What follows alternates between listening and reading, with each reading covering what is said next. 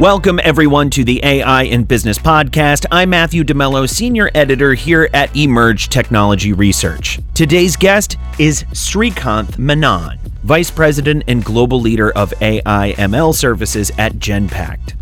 Sreekanth joins Emerge CEO and Head of Research Daniel Fagella on today's show for a candid and productive conversation on what responsible AI practices in transparency and accountability truly mean in terms of practical data governance policies. With new generative AI applications and challenges surrounding hallucinations and misinformation, responsible AI disciplines and workflows are no longer the terrain of PR buzzwords. During his appearance on today's show, Sreekanth builds off of Genpact's existing thought leadership in these areas, offering business leaders actionable insights in leveraging these new capabilities for procurement process improvement. Along the way, he explains in depth what these changes will mean for banking and other industries as they become more widespread between enterprises. Today's episode is sponsored by Genpact, and without further ado, here's their conversation.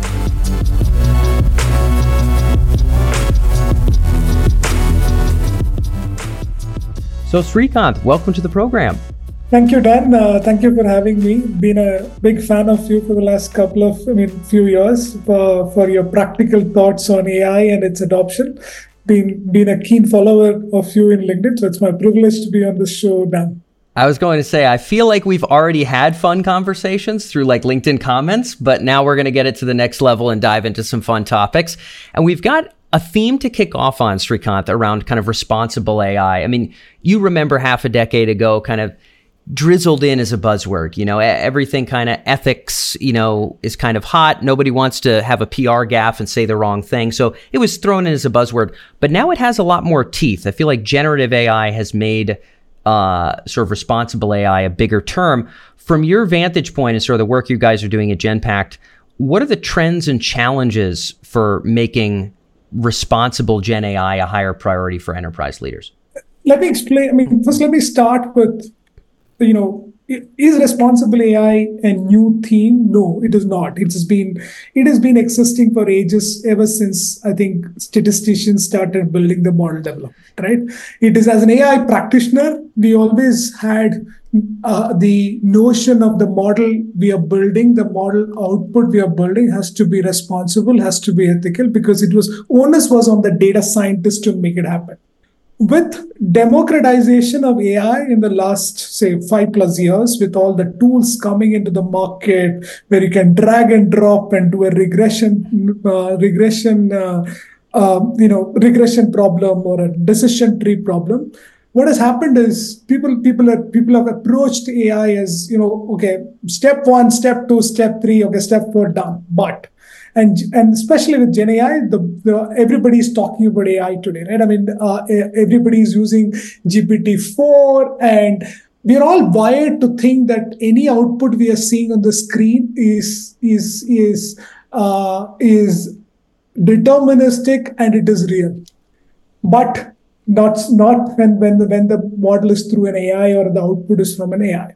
So what happens is when you're right now you're playing with the fire, right? You are playing with the fire. You need to have the right gloves, right attire to deal with the fire, and that's what responsible AI is all about, right? So how do you now take that entire when you're doing an AI problem, you always had a responsible AI in a data layer or a model layer today, right? I mean, whether you were looking at, okay, data, the right data, have you masked the data, etc., and then you are looking at a model, and when you're doing the development of the model.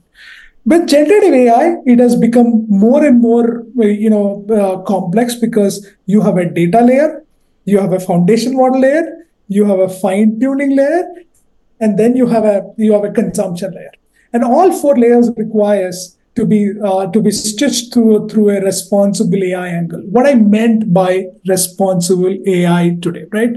If you look at responsible AI, you have the way we look at responsible AI are through 8 pillars of responsible AI. One, domain infused business metrics evaluation. That means Are you looking at the right metrics when you're developing a model, and what's a business wants from a model, and have you incorporated that? That's number one. Fairness and legal compliance. Basically, you are looking at from an ethical standpoint, your legal standpoint, and also your model regulatory board. Certain functions like banking has regulatory board, and how you compliant with those regulations. That's two. Three, interpretability and explainability. What it means is moving away from black box to more transparent box, where your models are explainable. You can interpret, you would know how that model is. If you are predicting an outcome, that outcome has to be explained in a way the business understands, so that there is no gray area. Four, data and model pattern change mitigation, right? When your data changes, what happens? Because your data is not going to be consistent. As the new data comes, your model is going to behave very differently. How do you mitigate those changes through statistically or machine learning techniques? Then comes reliability and safety. How reliable and how safe are your model? Privacy and security. How do you look at how secure your models are?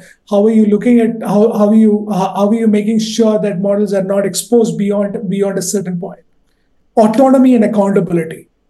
You need to know who owns the model today, who has developed the model, who owns the model. So when you make the decision and when you're making a prediction, you know where this is coming from and who owns that in your enterprise, that model. And the last but not the least, it's a traceability.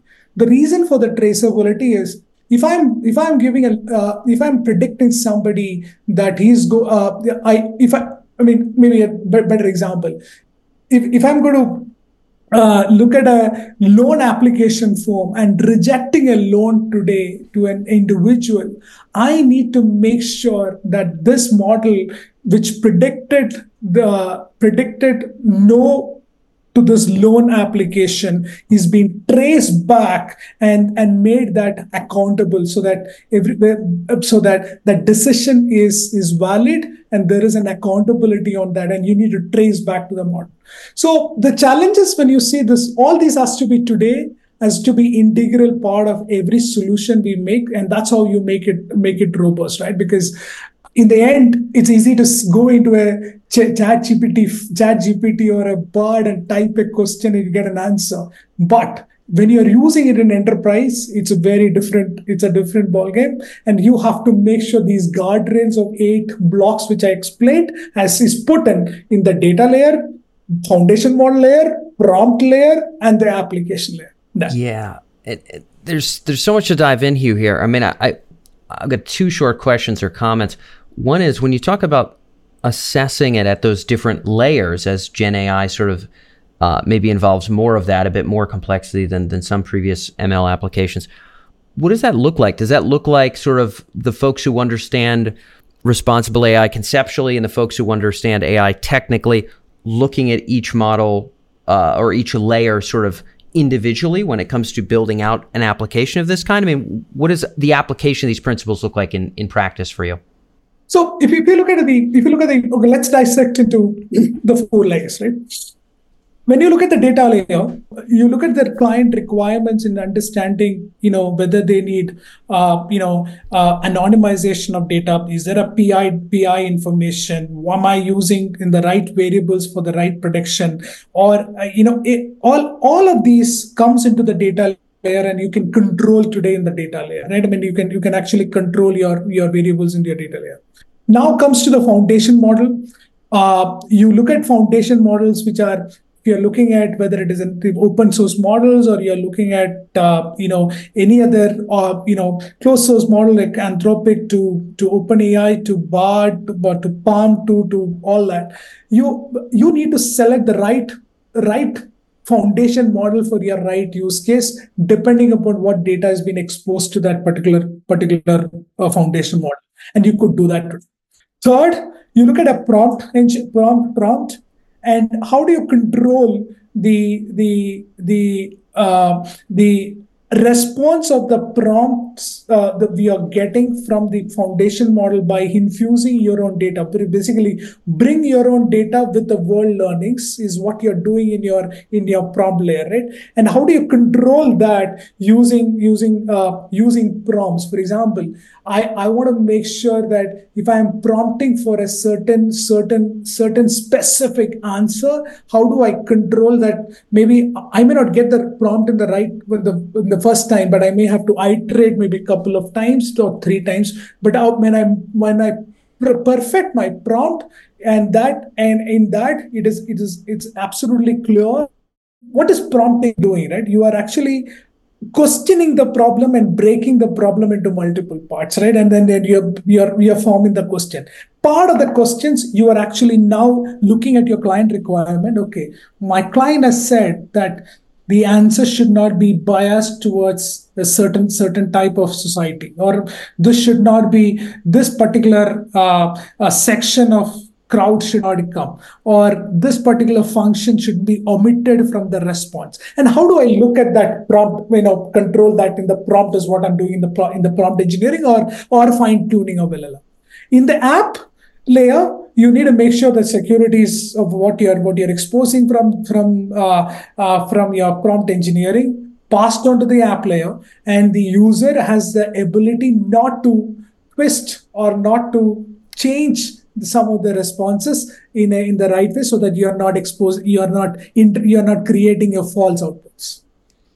So depending on the use case, sort of type whatever you want level prompts may not be the game we want to play. It might be sort of select one of these 2 or 3 buttons, and those buttons are a very specifically structured way of doing the prompt, so that there isn't the freedom to steer off course. Am I picking up what you're putting down? Yeah, absolutely. Done. Cool. And it also dawns on me on some level here, Sreekanth, but as we move into our next question, that maybe not every use case is sort of the best fit for Gen AI. You'd mentioned sort of the interpretability of a loan decision. I don't know if purely conjuring from the abyss of an LLM, sort of do we say yay or nay to this loan application, whether it be, we're talking about a financial loan, or we're talking about underwriting someone for insurance. I'm not sure if that's the best name of the game for interpretability writ large. There's a lot of other applications in that space that have been around for 8 years or so, some of which are maybe a little bit more interpretable in their nature versus purely conjuring it out of a large language model. It seems like part of the decision-making is also where and if Gen AI is the right tool for this job. Is that a safe thing to say and a safe skill for leaders to understand? Then, if I may understand your question, you're asking if are we force-fitting Gen AI everywhere? Well, no. What I'm getting at is, does it make sense for leaders to know when Gen AI is the right data or AI-oriented hammer for the job that we're doing? Because maybe it's not always the right fit in some regards as well. Correct. So then, it's important for every leaders in the enterprise to understand what are the six abstract capabilities. We call it as atomic capabilities of LLM, right? It can summarize, it can search, it can classify, it can cluster, it can generate, and it can search, right? And if you keep this 6 capabilities of a large language model in your mind, and that as the anchor around you going after the use case. Okay, I am looking at a process which has a 10-step process for a procurement process. Now, in the step 2, my analyst is looking at a 500-page contract document and spending an hour or 2 to get certain information out, and he is manually spending time. And I would want to look at, okay, this is what he's looking for, a summarization. Okay, he's actually searching for a certain content and looking for a summarization. Perfect fit. Once, your first yield pass. Second, you look at how many analysts are working today? Are there one analyst, or is going to be a 10 or 20 analysts doing it? Because you need sometime at some point in ROI also, because doing that for one analyst versus a 20 analyst, the ROI is very, very different for the use cases. To start with, okay, you will look at, okay, my 20 analysts are working on a document and looking at that document every day, 2 hours. It's easy for me to create a search and summarize solution on top of the and hook it onto the ERP and give it to him for him to consume. So some of these things, I think you got to make it. You have to go take a simple route and looking at the abstract capabilities of LLM and apply it in your enterprise in a two-axis manner, which is what's your implementation complexity versus the value generation. The reason for implementation complexity is because you need to make sure that Gen AI is consumable to the every analyst or anyone who's working on the floor today. That means he needs a UX, he needs to consume it, and it has to fit into the legacy system without disturbing the apple cart. One, how do you look at hooking a Gen AI solution to your legacy system without disturbing the apple cart? That's number one. Number two, what's the value generation, right? I mean, how many hours are you saving? When you're getting a process smarter, what is the value you are giving to the client? And in the end, it's all about customer experience, Dan. I mean, I would hate to say it's productivity. It's about making your customer delighted with these solutions. Yeah, and I think stratifying it across those two axes is useful. And I wonder if you and I catch up in 2 or 3 years, if we'll go from this level of let's sort of put a Gen AI layer on top of the existing enterprise kludge of IT to eventually the very beating heart at the center of those applications actually being closer to AI and data, right? We're not quite there yet. We're not ready to upset the apple cart just yet, Sreekanth, to your point. But I do think as these applications become more and more capable, we will eventually get there. But obviously, step one, we want to get some value here. I want to get into a couple examples because I know that responsible AI is, again, gone from being kind of hypothetical with maybe a few scarce, examples people could think of to, some pretty big ones. Samsung workers had put some private information into kind of more of a public LLM and got in a little bit of trouble for it. Zoom had some backlash for sort of using user conversations as part of their training data without sort of asking for it in a way that was, I guess, transparent enough for those individual users. When you think about some use cases where using a framework of this kind and really thinking through responsible AI is crucial, what are those for you? Because I know it's not everything. Some things maybe we don't need astronomical amounts of certainty or sort of protection of data, but in others we do. What are some examples that leaders should think about? Okay, sure, Dan. So let's take an example of the banking industry, right? While preparing annual credit reviews, bank analysts not only compile and analyze massive data set, but they must also make sure they adhere to a host of regulatory guidelines. So if you look at responsible generative AI frameworks today, what do they do? It helps stakeholders build the right monitoring tools that ensure regulatory alignment, which can be tedious at large volumes of premises of regulatory guidelines to aggregate vast volumes of documents, right? Now, with the usage of large language model, the solution which we have facilitate data extraction and test segmentation for contextualized data analysis and summarization. So if you look at our framework, which I explained to you today, is embedded with the components like AI governance metric, machine learning reliability inspector, data privacy assessor, and so on and so forth. So such responsible AI frameworks and creating assets around it and embedding that assets in your solution allow the bank analyst and other stakeholders to take informed decisions confidently and efficiently. Got it. So here's an example where thinking through, previously you'd mentioned kind of those 4 layers, thinking through those 4 layers in earnest would be essential in that particular use case. What are some others for you? It could be any industry that's interesting for you, but I think it's cool for people to think through some analogies in their own business. What are some other fun examples where getting this right really matters? What we are seeing right now in our conversation with clients are mostly with the banking because it's being regulated. They really want to know more about responsible AI, right? But as we get into consumer, healthcare, high tech, manufacturing clients, all they want to do is, okay, my prompt should not, can you stop hallucination? right? I mean, step, because they're just getting into this responsible AI mode. They're okay if even the answer is slightly wrong here and there, because there is always a human in the loop. But here in the banking, especially, you can't take a risk because there is a model governance board in right there watching you whether you are Yeah. taking the right decision. That's why I brought in the banking example, because because rest everywhere, it's a part and part, it's a small part of it. Okay, can you make my data being not being exposed to the entire LLM, right? That's number one. Can you make sure that there is no biases on skin, right? The skin there, skin there. So it's a very in pockets, not in a very holistic fashion. Dan, I'll be very honest. Yeah. So, well, this is great to hear because you guys are working with so many of the Fortune 500. It's no surprise, and this is what we see too. The highly regulated industries happen to be the ones that care the most about this kind of stuff. So financial services top of the list because they're not only highly regulated, they're relatively digitally mature compared to, let's say, a manufacturing company of the same size. We're seeing a little bit of interest in the kind of healthcare life science space as well in terms of what responsible AI looks like, or kind of staying within regulatory bounds kinds of looks like. Do you see that as a possible next frontier where enterprises are going to care more and more about this? Or what's the sort of next industry wave that might really add some teeth to this governance and ethics conversation? Because I think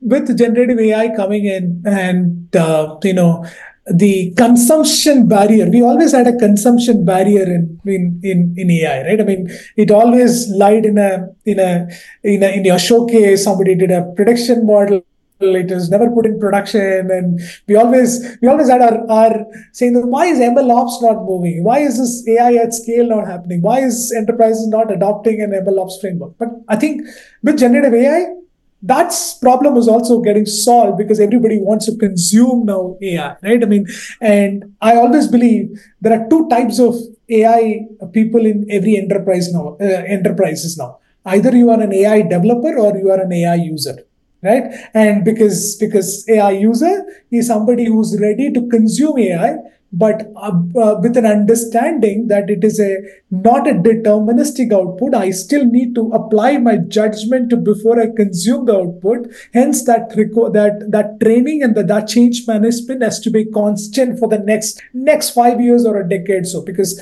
entire world needs to understand consuming AI means you're consuming non-deterministic output, which comes with caveat, right? And then obviously AI developers. The AI developers, obviously, you will continue to see two types of people. One who's going to use out of the box tools and quickly creating rapid prototypes and all that. But the research data scientists also will remain the same because they are the ones who will control these hallucinations or control the right outputs being made so that it becomes easier for citizen data scientists. So in my view, responsible AI is going to be the theme for now, from now and for the next decade or so, where till we normalize responsible AI part of our life. Because today, if you look at it, I take a Google map and I say I want to go from point A to point B.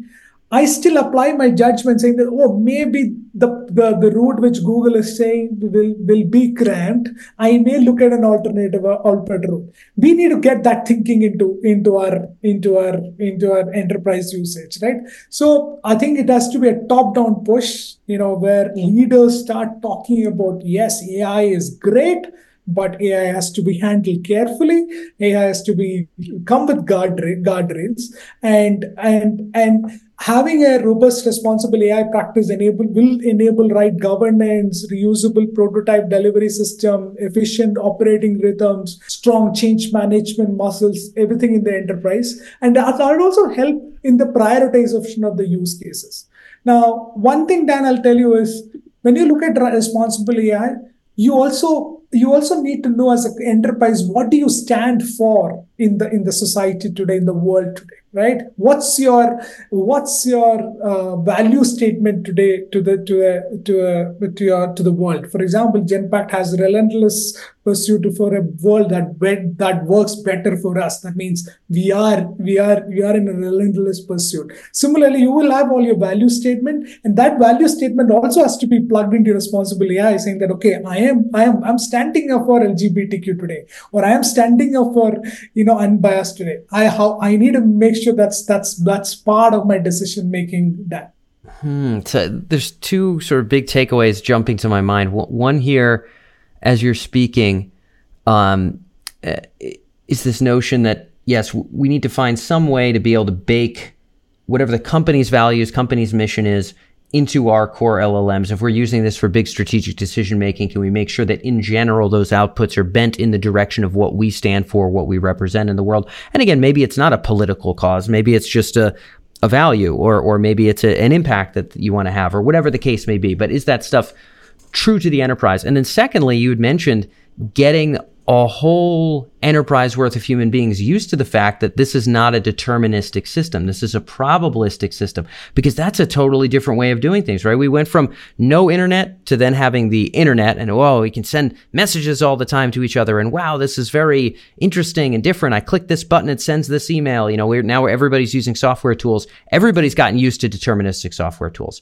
Like, I sent the email at 5:00. I click the button, it's going to go out at 5, guys. If it doesn't, something's wrong. That's Gmail. That's everything that I use in the enterprise, more or less.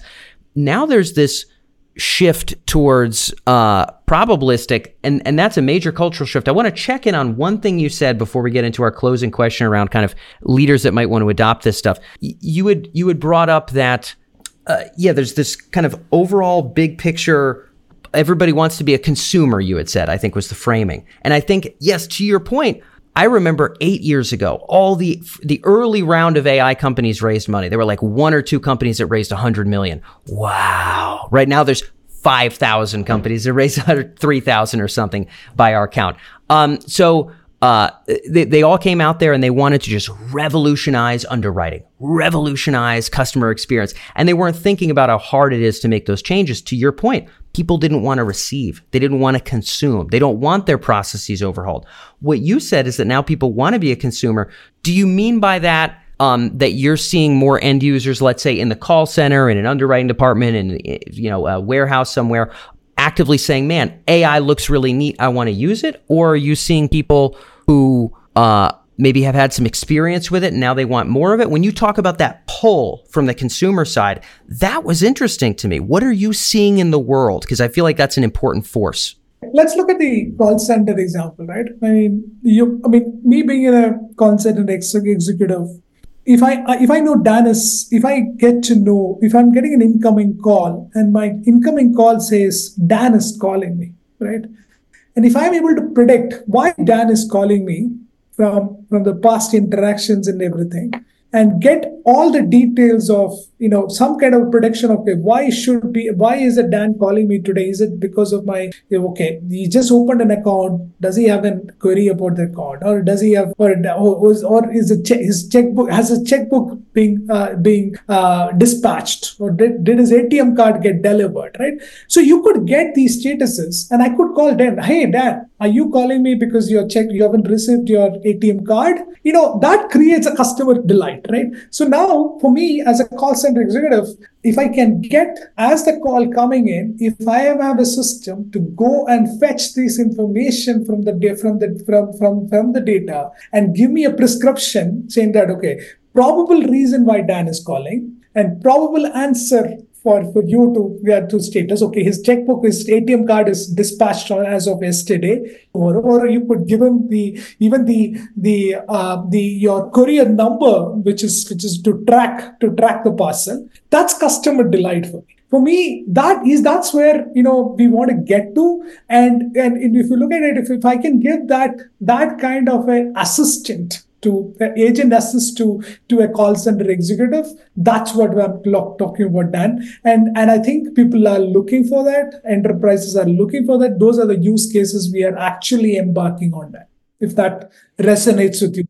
No, it does. I think this wave of generative AI and ChatGPT obviously being the great catalyst has made this stuff digestible to people. You know what I mean? Every AI platform you and I both remember, even going back a decade, we make it so you don't have to be a data scientist. Everybody would always say that kind of thing, but that doesn't mean people want to consume it. I guess what you're saying is there's motives that make people want to consume it. Obviously, customer delight being a big one, and I think there's so much room for improvement. We could have a whole separate conversation on just customer experience impact. But I want to wrap up this conversation getting leaders to think about how to get started on responsible AI is kind of part of business strategy. I think that it's obviously not something you go handle in a dark corner. It's something that can be kind of baked into where we're going as a business. If you're talking to leaders who are, again, beginning that journey, they want to win with AI in the market, no doubt about it. But they want to do that in a way they know will be sustainable, that's in line with governance, that's going to be ethical based on whatever their legal parameters, their industry, whatever. What are some of those bits of advice for that executive crowd, Sreekanth? So if you look at today, our the entire responsible AI, when we are talking to our customers and our leaders in this space, we look at from a three major angle. One is we tell them that as you're embracing AI and Gen AI, have a responsible AI vision and strategy for your enterprise. That is, at the company level, at the enterprise level, have one responsible AI vision and strategy. That means you could champion the ROI ecosystem. You have to curate an AI mind map. You have to top down an AI cultural management, etc., etc.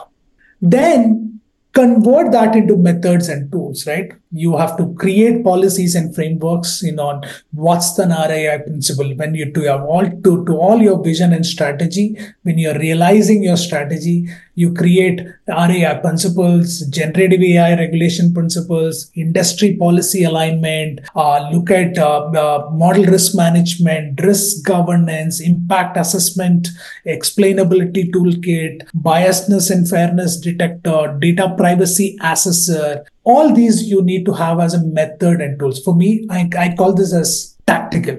Then the third layer, which is at the bottom, which will be an implementation roadmap. That means you need to set up a governance body. You need to have a RACI metrics for your governance. You need to have a management control systems. You need to have a targeting operating model and your complete monitoring on predictive AI and generative AI procurement and build and deployment. And now you also need to be cognizant of about your local policies, your country policies, your county policies, etc., etc. And you need to have those personas embedded in your governance, in your RACI team. So we actually go from one piece of advice, one piece of things which you tell, one more thing which I'll tell our clients is, your generic attribute as a maturity of the organization to niche factors such as responsible AI frameworks, thorough assessment of the in-house faculties and their effectiveness in the context of Gen AI landscape is required. Get a hold of the system and then create the policy, because you have to create a policy now. It's the time is now, because before you start consuming AI in your enterprise.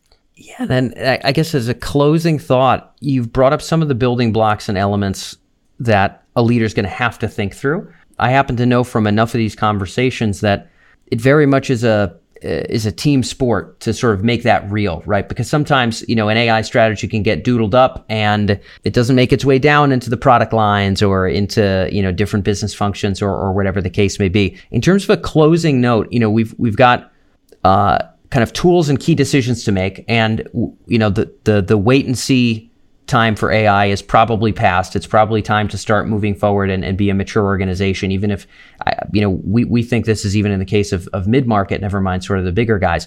Let's say we've got a leader. They're hell-bent on building these things. Maybe they're even able to get the right people in the room. What does it look like to disseminate and press into that to eventually get it to kind of mold the business, to become more grounded in these ideas, as opposed to having them stay in the excited C-suite or some excited department that sort of wanted to draw them up? What does it look like to make them real? What should leaders take away as key lessons there? I think it's continuous education and empowerment. Because once you create the policies, I think it's the like I said, not every like you also rightly said, right? We are wired to think that everything we see is deterministic and not probabilistic, right? So with that mindset, once you have the government, once you have your core team identified as a team, it's a team sport, and have that guidelines and the principles noted down and created. It's important that governance committee pushes. For example, you have a data scientist team working for your HR function. You have a data scientist team working for your finance function. Do you educate them enough to say, listen, this is our company's responsible AI principles today. Your model development has to be in the context of this. Make sure this is incorporated, and have a mechanism to review these models on a periodical basis. It's like in any auditing you do in your company. You do a company auditing on your financial statements, etc., etc. So soon there will be a responsible AI audit coming in for every model you ship. You make decision. There has to be an audit, which will come with a check. Okay, have you checked ethics? Have you checked legal? Have you checked fairness? Who owns the model? Is the model being traced? How many versions of the model being stored? So with that checklist, it becomes, and then the governance. I mean, there will be a bit of change management resistance in the start with, but once you get into the rhythm, it becomes a part of an audit. Today we are used to a finance audit, right? I mean, finance auditing for our statement. Similarly, I think the days are going to come where there will be a responsible AI audit for every model you build today in your enterprise. Yeah. All right. So take home lesson for the listeners here for me is sort of, if you don't have an accountability mechanism and if you don't have a process for making it real when things push their way into deployment or maybe get close to that line, then all these documents are very nice, but they're not going to be real. So Sreekanth, I appreciate the reality check for the folks who are tuned in. We went a little bit into overtime, but we unpacked a lot of very good stuff. And I'm very pleased I finally got to riff with you myself and have a great conversation. So thanks so much for being here with us today, Sreekanth. Thank you, Dan. Hope I covered everything you wanted. Absolutely.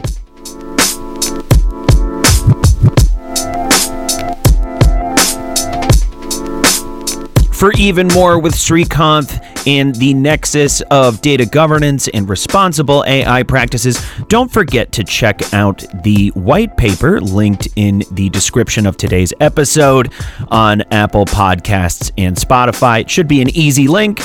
If that's not working for you, you can also go on to Emerge's social media accounts, specifically LinkedIn and Twitter for today's episode. A link to that white paper will be provided in the comments of both social media posts. You can also search for the white paper on Google using the same title as today's episode to find it, and that title is Creativity and Constraints, a Framework for Responsible Generative AI. If you search that and Genpact, you should be able to find the white paper in a simple Google search. 3 options you can't lose, and hopefully the description and the link works first. On behalf of Daniel Fagella, our CEO and head of research, as well as the rest of the team here at Emerge Technology Research, thanks so much for joining us today, and we'll catch you next time on the AI in Business podcast.